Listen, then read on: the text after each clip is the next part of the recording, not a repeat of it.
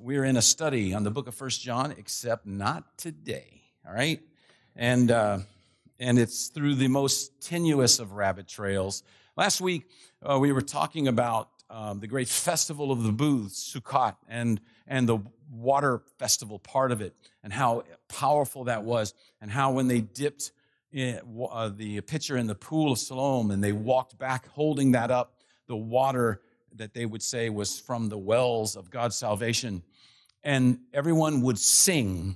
There'd be singing, and there'd be musicians playing, and people would dance. But everyone would sing, and they would sing through the book of Psalms. They might not get through the whole book, but they would sing psalms together as they ascended up to the temple. And this was worship. And I started thinking about that because we talk about worship a lot, and I've talked about it sometimes, done some sermons on worship. And I thought, every once in a while, we just need to retouch that. What are we talking about when we talk about worship? And there's the message. And so I want to say this. This is a bridge to life change. There's a number of things that are important things Scripture says is so important for life change, and this is one of them. Worship is one of them. It's not an afterthought. It's not something we do to entertain. It's nothing like that. If you think about it, even today as we worshiped, and trying to think about it and trying to work it through my mind and think about what it means and thinking about surrender. And surrender leads to freedom. And what an interesting thought that is. That's so counterintuitive. And see, that's what worship is that when we sing together, our minds are engaged. We think. We work through things. And so we're going to look at Psalm 95. Psalm 95 is a call to worship, and it gives us information on what worship is about.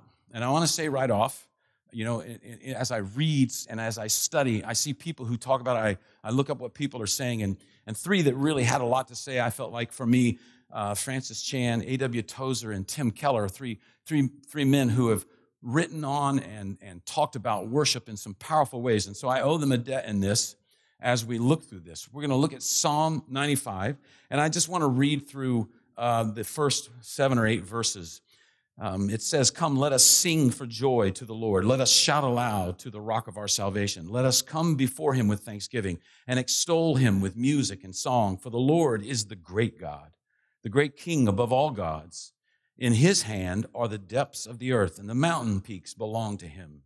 The sea is his, for he made it, and his hands formed the dry land.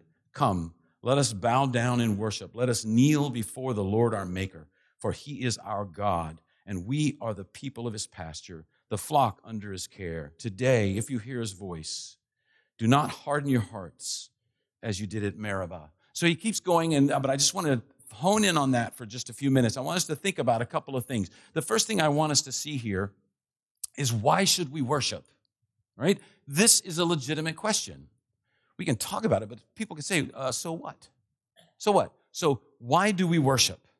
And this runs into an age-old problem that is what people have struggled with, Christians have struggled with.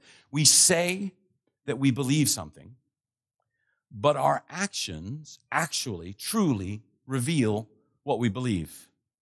I say that telling the truth is important. Lying is wrong. But I feel sometimes, if I'm in a very difficult situation, this temptation, not necessarily to flat out lie, maybe just manipulate the truth a little bit, maybe withhold a part of the truth. Maybe it's the part I don't like. Or sometimes the truth is just too much to explain. So just shade it a little bit to make it easier for people to understand, or for someone, so I don't have to deal with someone. See, when I do that, what is happening is I say one thing, lying is wrong, but my actions reveal something else. My actions reveal another thing. I say I love my wife, but at times my actions towards her can be unloving and unthoughtful and selfish. And the Bible says, in so many places, this is what a believer in Jesus Christ looks like. This is how a believer in Jesus Christ lives. These are the things that you see when you see someone who's walking with God. You see love, you see joy, peace, patience, kindness, goodness, gentleness, honesty, humility, self-control, courage, These are the hallmarks of someone who's walking with God. And those are not always the hallmarks of my life. And if I'm going to be honest, those are sometimes very rarely the hallmarks of my life. So, why so many who have these beliefs? Because I'm not going in here alone. You guys are coming with me. We're all in this together. So why are so many people struggling with these things? Why are so many people saying, this is what I believe, and yet their actions at times show something totally different? Their character is not reflective of what they say they believe. And the answer is, we need a bridge. We need a bridge between belief and character. We need something that helps us cross that. Because you're not just a brain in a vat. You're not just a mind. You are emotions, you're a body, and you're a soul. And so our beliefs have to permeate not just our mind, not just our brain. They have to affect our will. They have to affect our character. They have to affect our emotions. They have to engage the whole person. We talk about this quite a few times.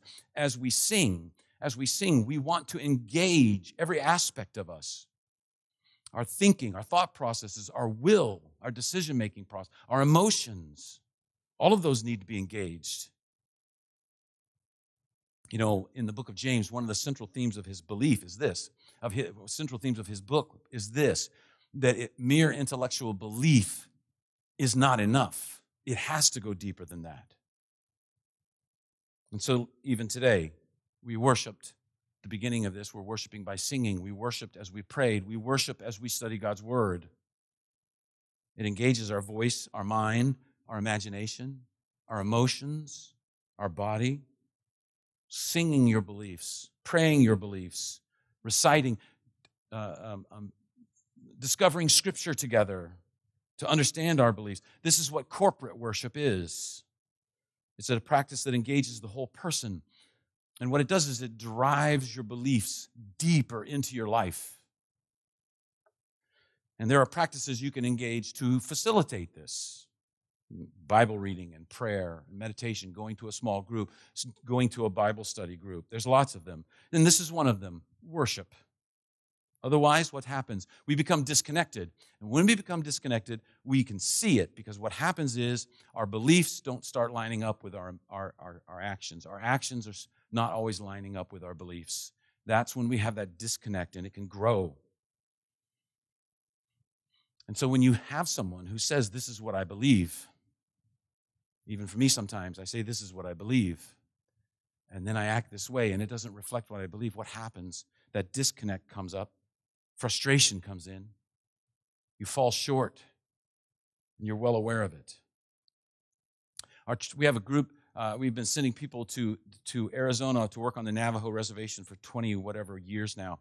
And one of the things when I first started doing is going to Lake Powell, and there's a dam, Glen Canyon Dam, and you can go in. And of course, you know, one of the earlier trips, it was me and like 4 other adults, and we had like about 28 teenagers.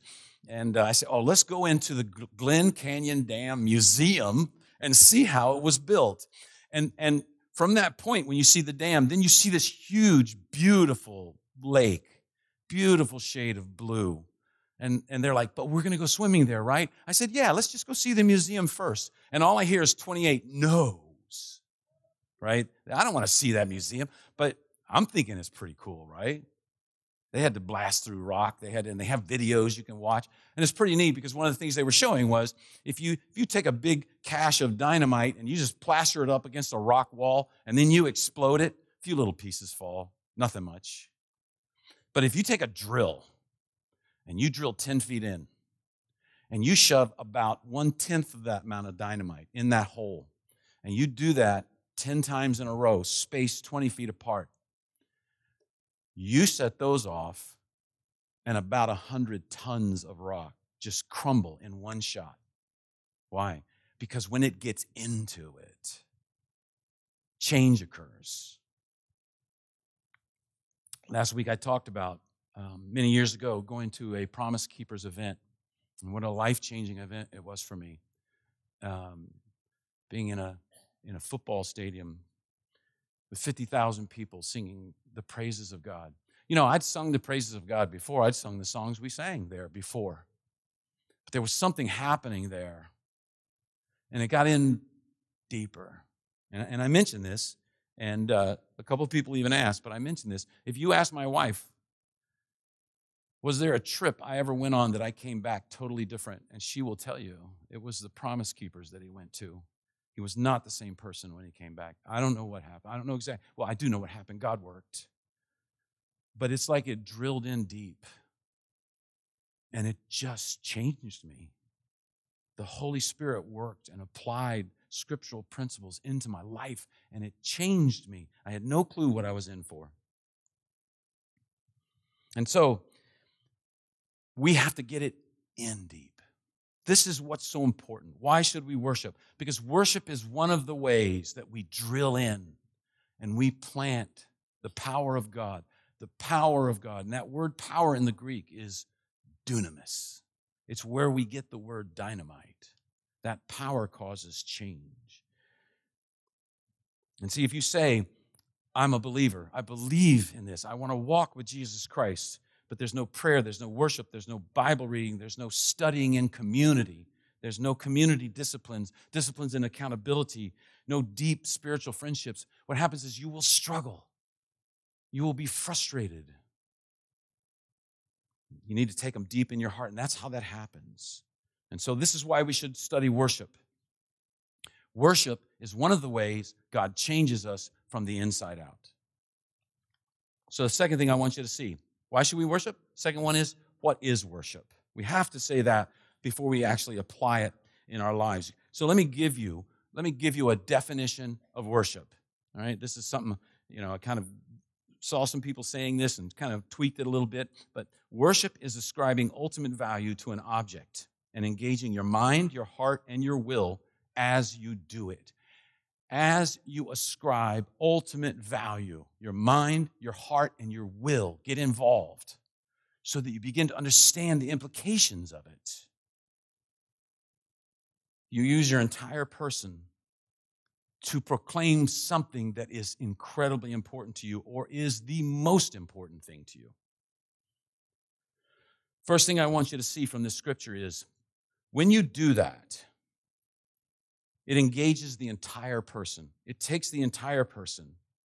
Look here, and this is the first part of Psalm 95. Come, let us sing for joy to the Lord. Let us shout aloud to the rock of our salvation. Let us come before him with thanksgiving and extol him with music and with song. This is the entire person being involved now. He's saying we're going to shout. We're going to physically come to a spot to do this. It involves every bit of us. We're going to come before him with thanksgiving. We're going to extol him. We're going to praise him. We're going to worship him with music. We're going to worship joyfully, and our emotions get involved. Shout, sing, heart, all of those things. And then he says, come, let us bow down in worship. Let us kneel before the Lord our Maker, for he is our God, and we are the people of his pasture, the flock under his care. Now, this word bow is this idea of submission. In the Hebrew, the word worship is a very interesting word. It was a word sometimes they used, and I've talked about this, so I know some of you know it, but it's important. It's the word they would use sometimes. Maybe there's a battle, okay? So there's a big battle going on, and one army defeats the other army. And so what happens? They drag the king of the losing army before the king of the winning army. And the king of the winning army I can chop his head off. I can just kill him, right? And so what happens? They come, the losing army comes. He has a choice, but he'll come, and what he'll do is he'll lay his sword on the ground, and then he'll get on his knees. I'm not going to get on my knees, bow down, because watching me get up can be painful. And he bows and puts his hands open on the ground, just like on all fours. That's what that Hebrew word has this idea of. And what does that mean when he does that? Here's what it means. He drops his sword and he holds open hands. I come with nothing. I have no power.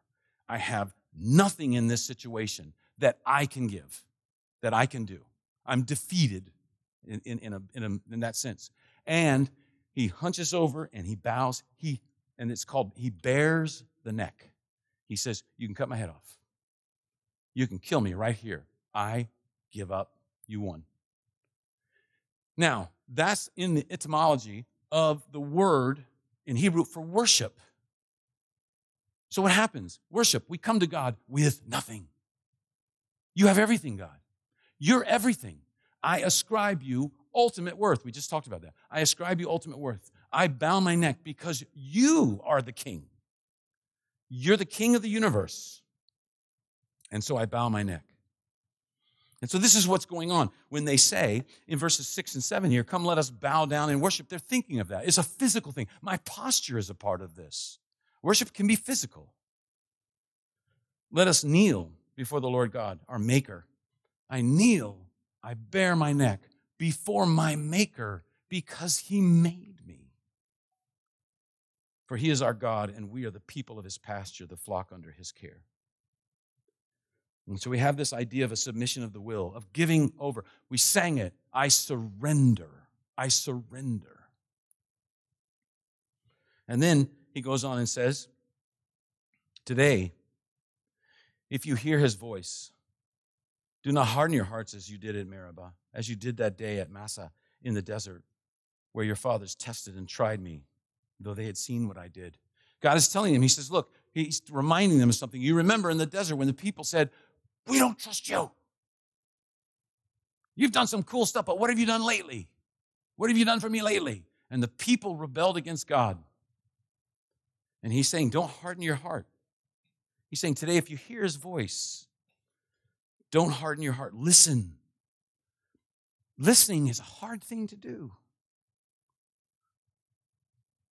Yesterday, I was with my son's wife. This is getting too complicated. My son's wife just graduated from graduate school, so we had a little party for my son's wife, and they invited friends and they invited family. So there's about 20 or 30 people there. And so I don't know if you've ever had this. You get stuck in circles sometimes. Like you go into a circle to say hi to some people, and then they start talking to you, so you can't gracefully just say, yeah, fine, whatever, dude, and you walk away, right? So you got to listen. And so this guy starts talking and sharing with me and two other people this story. And I'm so bad about this. And I'm thinking, this is not a good story. This is boring. Why is he telling me this? What am I doing here? I got other people I got to go say thank you for coming. I got other things I got to do. Probably need more ice now. Is that a good excuse? And so I'm thinking all these things, and he looks at me, he goes, you know what I mean? And I'm like, yeah, because I wasn't listening. It's hard to listen sometimes. Even when it's something you're interested in, it's hard to listen. And that's why the Bible emphasizes so much. And God is saying here, he's telling them, listen. Listen. Why? Because what is on the line is eternal. It's not just a story. It's not a dull story. It's not something that doesn't affect you. This affects your life for eternity. So listen. Don't harden your heart. Don't ignore. This is involving the mind. We talk about different parts. This is involving the mind. Listening, not ignoring, understanding. So we're talking about things that involve the mind. We're talking about things that involve the will. We're talking about things that involve the emotions. But we have a couple of problems. Oftentimes we believe, but we don't have the joy. There's the emotional part. There's no emotional engagement. Or sometimes we get real emotional, but there's no submission. And either one of those leads you in a direction that's it's frustrating. It's powerless. You have no change over time in your life. So it has to be all three. It has to be your mind, your will, and your emotions. All of those must be involved to truly worship. It takes the entire person. Another thing, we talked about ascribing ultimate value. When we say, what is worship? One of the things is, it's ascribing ultimate value. Now, there's a little preposition in Psalm 95 that triggers real worship. Remember learning the parts of speech at school and thinking, I will never use this in my life. Or you probably said, I ain't never going to use this in my life, right? As you did that. So, small word, great meaning. Look at, let me see, 1 and 2. I got to go back to that. I'm sorry. 1 and 2. He says, come, let us sing. Let us sing. What? For joy. That prepositional joy. And it comes up, keeps coming up. What triggers the singing? It's telling us we're going to sing for joy. What triggers the singing for joy? He says, shout aloud to the rock of salvation. Let us come before him with thanksgiving. And then he says, for our God is a great God. In verse 3, he says, for the Lord God, there it is. I went ahead into this. For the Lord God is a great God. For what? Purpose, meaning. Why are we doing this? The Lord God is a great God. He's a great God. So he tells us, come down, bow down and worship. Kneel before the Lord our Maker. Why? For he is our God. And we're the people of his pasture. He's the shepherd. That's why. And when he says that, when he starts talking about sheep, we're the people of his pasture, that triggers things for them. They know all about that. They know all about how a shepherds, you know, it's different in the Middle East than it is here. And to this day, it still is. In the United States, we drive sheep. We drive cattle. In the Middle East, you can still see Bedouins. You know what they do? They walk in front of them, and they call to them. And interestingly, they sing to them, right? And if they see one starting to wander off, they look back every once in a while. They're like, hey, you know, Joe. If your name's Joe, sorry. Joe, come on back over here, you doofy sheep, right? They call to them specifically, and the sheep know their names. They know their names. That's why when Jesus says, my sheep hear my voice and I call their names, they're all like, yeah, we know how that works. The shepherd doesn't drive, the shepherd leads. And so when they hear that, it gives them a picture of who their God is. The God who goes before. The God who goes through things before we do. And so the psalmist what he's doing here is he's thinking, he's weighing, he's calculating, he's treasuring the excellence of God. He's thinking about God, and the emotions flow, and he goes, let's sing for joy.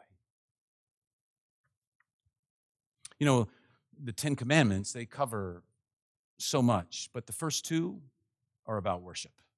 Love the Lord your God. Have no other God before me. It's about worship. Worship me rather than anything else. And you know what's interesting in that? God is saying, I understand you're going to be tempted to worship other things. Why? Because you were made to worship. We're all made to worship. I talked to a guy a while back, and he says, no, I don't worship anything. I'm an atheist. I don't worship anything. And we were talking, this was a number of years ago, and when the iPhone 10 first came out, I am ancient, and the iPhone 10 first came out, and it had an astronomical price at that time, which now is not so high, I guess, to people, $1,000. But I mean, that's when you can get a regular phone for $150 to $200. $1,000 for a phone. And we were talking, and I said, did you get the insurance for the phone? He goes, nope. He pulled his phone out, and he said, because this phone will never be broken. And he looks at me and goes, this is my baby. And I wanted to say to him, it's your precious. Just like that. That's what I wanted to say to him, but I didn't. And I'm going, okay, you're going to find other things to worship. I can see it happening already. Because we're made to worship. We can't help it. We can worship a career. We can worship a person. We can worship the idea of a relationship. We can worship a family. We can look at something and say, if I get that, if I achieve that, if that comes into my life, I will be happy. We see it in all kinds of things. People who say, if I get that, man, then I will be there. I will be somebody. What are you doing? Worship. The word worship comes from an old English phrase, worth shape. In other words, the worth of something shapes you. The worth you ascribe to it, it shapes you. That's where we get that word out of the old English. You look at something and you say, this is so valuable, this is so important. If I have it, I'm worth something. Then it basically becomes your God. It becomes more than anything else. The psalmist is teaching us that if you really want to change your life, you have to take your heart off of worshiping other things and focus on God. You have to stop sometimes and do the hard work of figuring out, what am I worshiping? When I'm going through a difficult time, when I'm angry, especially when I'm angry or I'm frustrated, I stop and I say, what am I not getting that I think I deserve? What is my object of worship at this moment that is making me so upset? Let me illustrate it. I've used this before, but I think it's one of the best illustrations. I love it. You got to imagine a person, a woman. Maybe she's inherited a piece of jewelry from her grandmother, from dear old Granny. And it seems nice, but it's not exactly her style. You know how that, I don't know how that works actually, but you know how that, some of you do. You know how that works. And it's this necklace with this brooch or this something or other. And you go, that's, it's nice, but it's just not me. And so it goes in a drawer. It goes in a little box. And it just sits there because it's not worth much, right, to that person. And then you hear, because this is a show I like to watch sometimes, which reveals a lot about me. Sometimes on public television, I watch the auction show, where all the people come into, not auction show, the Antique Roadshow. All these experts come into a town and people get all their junk, hoping, I've got this thing that's been sitting in my garage for 22 years, but I think it's worth $150,000. So they come to the Antique Roadshow, and you know how that works. And most of the time they just say, oh, yeah, that's a piece of junk. And that's all they tell them. But every once in a while, and these are the ones they always highlight in the show, right? They're always going to highlight these. Every once in a while, somebody goes, you have no clue what this is worth. So this person, they get out the necklace that dear old Granny gave, that's such a family heirloom, and they bring it there. This person brings it there, and they take it to the jeweler expert, right? So he puts on the little thing, I don't know what that thing he's called, but he puts on a little thing, and he looks at it, and he goes, you know what? It's because I saw one like this one time. Let me go in the back and look at this a little closer. Is that okay? Sure. So he goes in the back, and he comes out, and you can tell he's excited. He's excited. He's being shaped, right? He suddenly realizes this is worth a lot of money. And so he comes back, and this is the highlight of the show, right? So he comes back, and he tells her, I got some really good news for you. Why? Why is he telling her that? Because he's worshiped. Worth shaped. The worth of the object has now shaped him. And he's sweating a little bit, and he's trembling a little bit, and he's excited because he's thinking, I haven't seen something like this, maybe ever. And so what is he going to do now? He's going to evangelize her. He's going to evangelize her. He's going to tell her the worth that's right in front of her nose. And her life is going to change.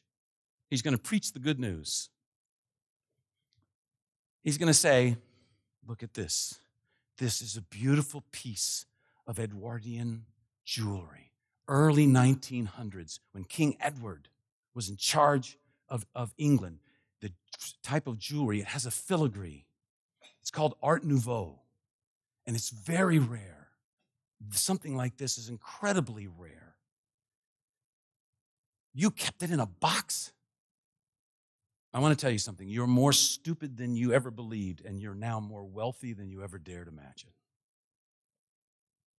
And so now what happens? It begins to dawn on her. She's going to worship, right?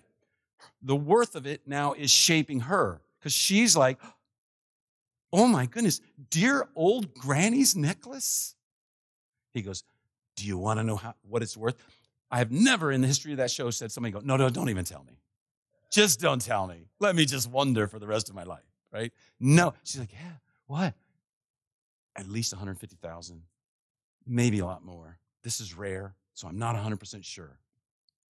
But this is worth so much money.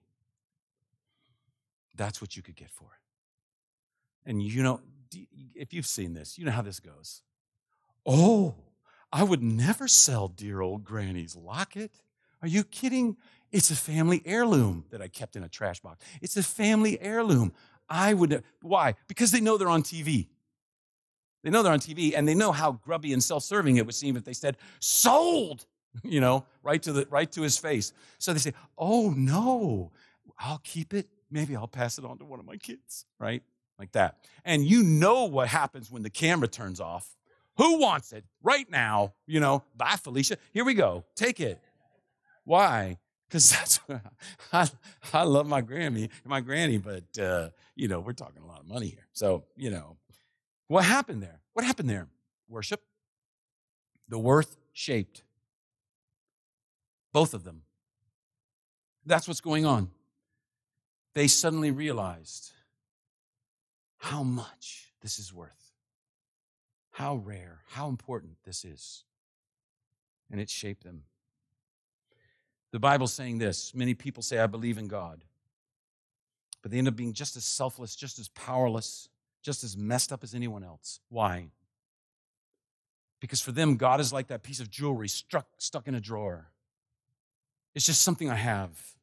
His worth, His excellency, His beauty, it hasn't dawned on them yet. They haven't taken it out of the drawer and looked at it and studied it and investigated it and figured out, this is incredible. This deserves to be at the center of my life. We have to do what the psalmist does here. Engage the heart, engage the mind, engage the will, engage the emotions and go, this is a great God. This is a great God. And so, for each of us, we have to think about these things. We have to consider these things. We have to think, why do I fail to love my neighbor? Why am I having trouble controlling myself? Why am I failing to be honest all the time? Why? Because you're worshiping the wrong thing. There's something else that's gotten in the way. If you struggle with lying or cheating, it's because deep inside of you, you're looking at something and you're saying, I got to have this. I got to have this, and I got to cut corners to get it. I have to have a relationship. When I asked my wife to be, not future wife, when Bev and I started dating, I should just say it that way, a couple dates in, we just were sitting outside eating something, and she looked at me and says, I need to tell you something. And I was like, oh boy, I've been dumped before. It starts with something like that, right? And she said, I've had some terrible relationships. I've done some screwy things, and I'm sick of it. So I'm not going to put on a face. I'm not going to wear a mask. I'm just going to be me, and you are going to have to decide whether you want to be with me. And I told her, oh my gosh, this is so awesome. I said, I just want to be me. And I've tried so hard to be somebody different when I've gotten into these relationships. And sooner or later, this person that I'm dating figures out he's not real, and they figure out who the real me is. And I've deceived them. I've acted like I'm more sophisticated, or, I'm smarter than, or I'm better at this, or whatever it is. And I just act that way because I think someone will like me more if I act that way. And I said, I don't want to do that either. I just want to be me. And she goes, okay, let's try it this way. And I thought, man, all these relationships I've had, I tried it the other way, and it always kept failing, and it never occurred to me that was the reason. And so we said, let's just be honest and be ourselves with each other. And immediately, I started scaring her deeply with my weirdness, but she worked through it. She worked through it. I can remember saying, you're the biggest nerd in the world. And I said, why dost thou say that? Start quoting stupid things. And so for us, we have to decide who we're going to be. And who are we going to worship? What are we going to worship? I got to have my reputation. I got to have this job. I got to have this money. I got to have this relationship. I got to have this, and it means everything to me. Why do we do it? Because we're worshiping something else. There's something besides God that I feel like I must have.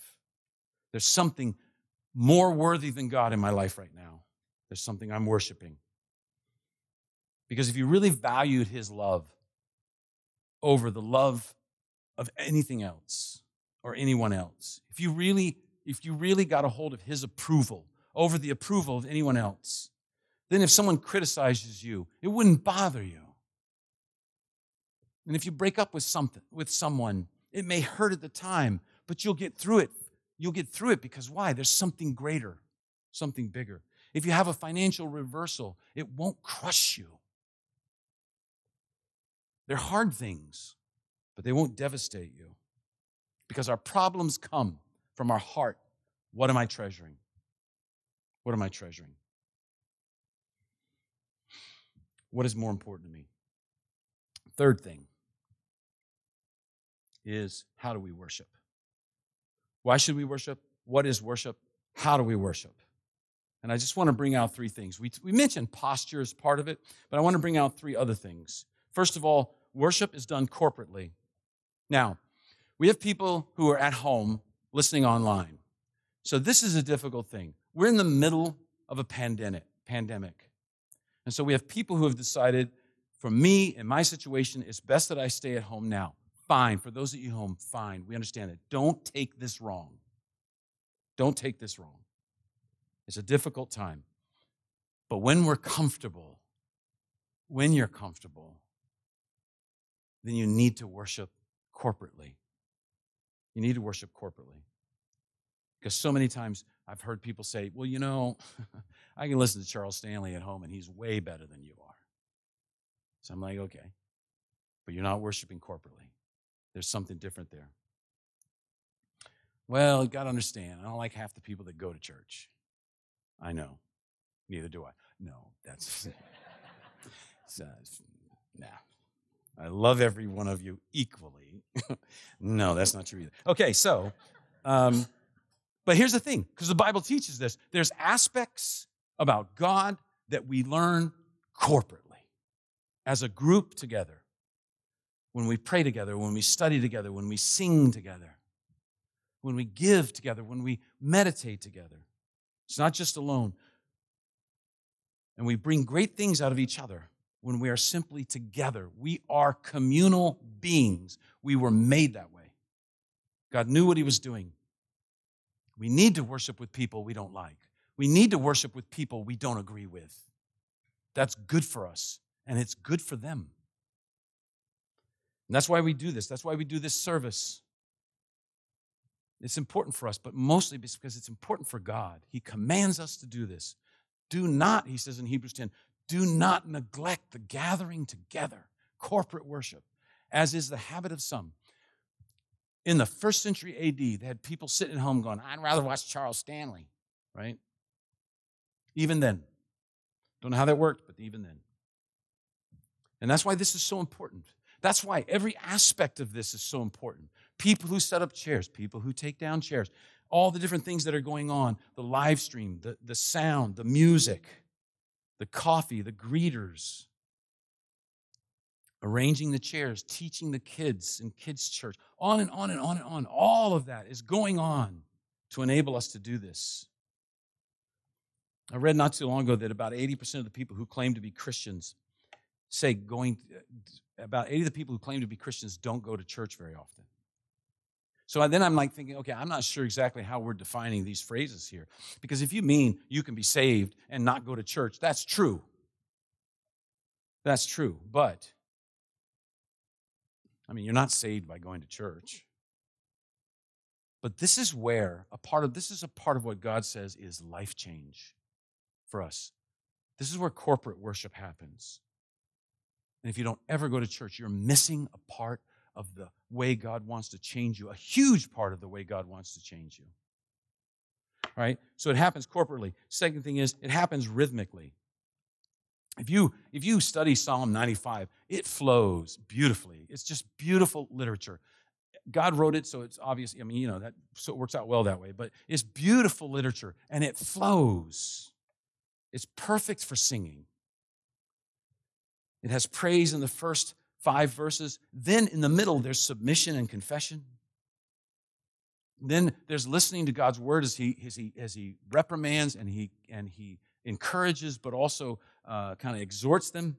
And it has rest at the end. And this has influenced the church for thousands of years. It's not an absolute command on how you run a worship service, but there are parts of that is structured in a worship service. This idea that we're going to have times that we follow something, and it's rhythmic, so that we stop at times, and we encourage people to, even as you're singing, to be thinking, what am I doing here? Meditating. See, our goal is to see God's greatness as we sing together. Because when we see God's greatness, it reminds us of our littleness, and that we need His word of grace, and we need what He offers us.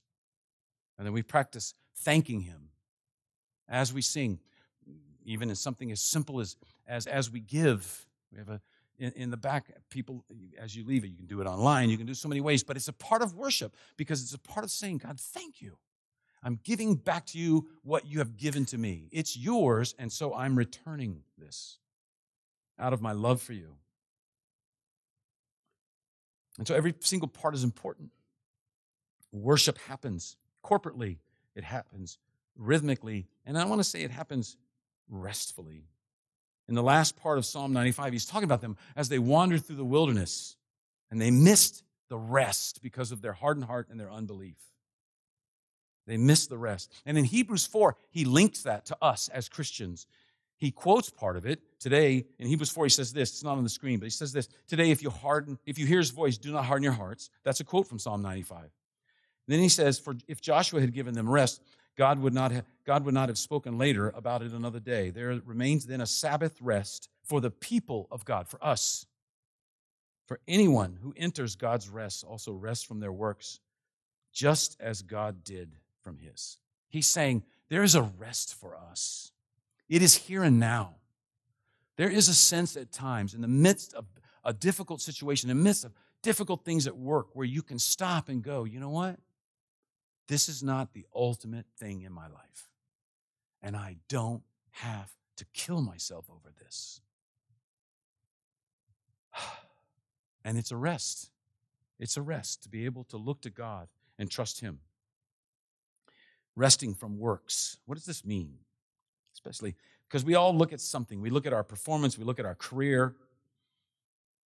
We look at how well we obey certain rules that our society, or maybe even just our little group, sets up for how we're supposed to behave, to make ourselves feel like our lives are worth something. Saying, I'm a good person. My life is worth. I'm a religious person. I'm a conservative person. I'm a liberal person. I'm a moral person. I'm a good family person, whatever it is. And those things can become a burden in our life. They weigh us down. They become an unrelenting taskmaster. And when you try to get your sense of worth through being a good person in some way, it's like you're carrying your life on your back. And it's an incredible load because you're never sure if you've lived a good enough life. And here he says, here's a word of grace for you. There's a rest for you. Jesus Christ came to die for you. He came to pay the penalty. He lost everything at an incredible price. In Psalm 53, it says, the results of his suffering he will see and he will be satisfied. What does that mean? It's an amazing thought. He will look at it all, and the results are so valuable to him, he'll say, that was worth it. That was worth it. He was shaped by the worth of something. He was moved by the worth of something and came to die. What was it? You. Think about it. You're that piece of jewelry. You're that piece of jewelry. 1 Peter 2 says you're chosen. He says you're a holy priesthood. He says you're God's treasured possession. And that word treasured means something that's highly valued. When God talks about you to Peter, say, Jesus talks to Peter, and he says, Have you seen Samantha? Man, she's great. I love her so much. It was worth it. It was worth it. You're his treasured possession. He looks at you and he loves you and he adores you and he adds up the worth and he calculates it and he says, yep, it was worth it. You were worth it because he treasures you. for all of us, for me, as we drive that thought into our heart. I'm his treasure. You're his treasure. It will begin to change you, and you will treasure him.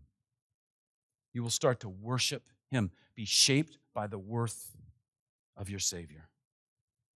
And what does that lead to? Rest, not frustration, not stress, not anxiousness. It leads you to rest. That's a great thing. That's what God offers us. Circle all the way back to the beginning this morning when we sang, we're going to surrender. He's saying, surrender and find freedom. Surrender and find rest. Worship. Why should we worship? What is worship? We looked at those things. How do we do it? Corporately, rhythmically, restfully. There's one song we sing, I love it, because it says, lean back into the loving arms of your Father. That's rest. Resting and trusting in him. Let's pray. Father, we thank you for your word. We thank you for this psalm that, as it was written, it gives us an idea.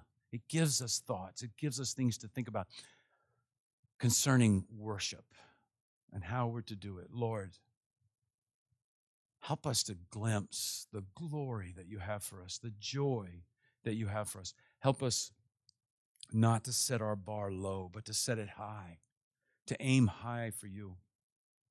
And in doing that, you enable us to live lives that have meaning and purpose that affect other people's lives for eternity. God, thank you that we have the privilege and the joy of being involved in your kingdom, your plan to reach people and change their lives for eternity. There's nothing else that we can do in this world that is as important or as satisfying. So, Lord, help us to allow these things to penetrate us deeply and change us from the inside out. We ask your Spirit would be doing that even now. In Jesus' name, amen.